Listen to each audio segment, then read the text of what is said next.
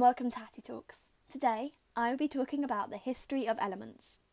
The first scientific discovery of an element was in 1669 by Hennig Brandt, who discovered phosphorus. Since then, a further 117 elements have been discovered. Most recently, oganesson, element 118 in 2006. By 1869, 63 elements had been discovered, and as the number of known elements grew, scientists started to recognise patterns and develop classification schemes. Of the 118 elements that have been discovered, 94 of them are naturally occurring, and the remaining 24 are synthetic elements that are produced in nuclear reactions.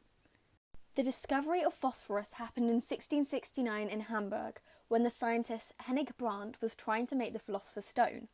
Lots of alchemists of the time were attempting this because it was believed that the philosopher's stone would turn base metals into gold.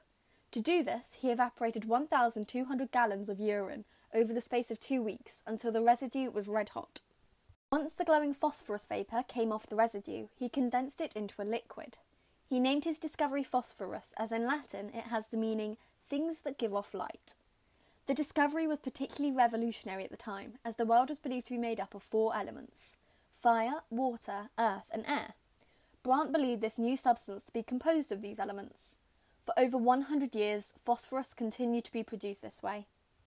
Within 50 years of the discovery of phosphorus, it was being produced and sold to philosophers and apothecaries. Within 100 years, it was being included in chemistry textbooks, such as the renowned P.J. Macker's Elements of Theoretical and Practical Chemistry. In a further 50 years, it was already being added to bombs, matches and fertiliser. Brandt's discovery was later immortalised by artist Joseph Wright of Derby in his painting The Alchemist. In another discovery, Lord Rayleigh in 1895 reported the discovery of a new gaseous element named argon.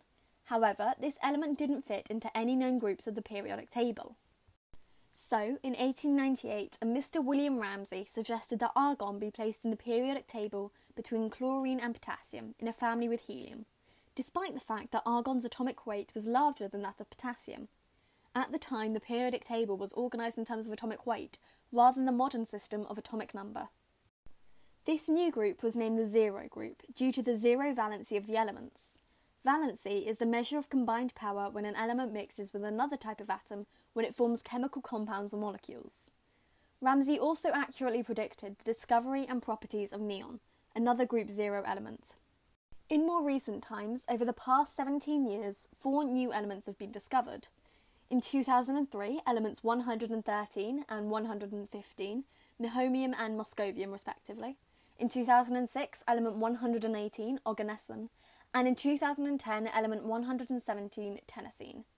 In keeping with tradition, when the official names were announced in November 2016 by the International Union of Pure and Applied Chemistry, all the new elements were named after a place, geographical region or scientist. The discovery of oganesson, element 118, came after months of bombarding heavy atoms onto a radioactive target and searching for distinctive patterns of radioactive decay. It was discovered by Russian scientists at the Joint Institute for Nuclear Research in Dubna, Russia. The element was named after Professor Yuri Oganesson, born 1933, who is known for his pioneering research into elements. While elements are found all over the world, in Sweden there's a mining town called Ytterby, which is famous for being the only place in the world where 4 different elements have been found: yttrium, terbium, erbium and ytterbium. Thank you for listening to Tatty Talks. I hope you enjoyed it and found it informative. This podcast will have a new episode published every Sunday, so keep an eye out.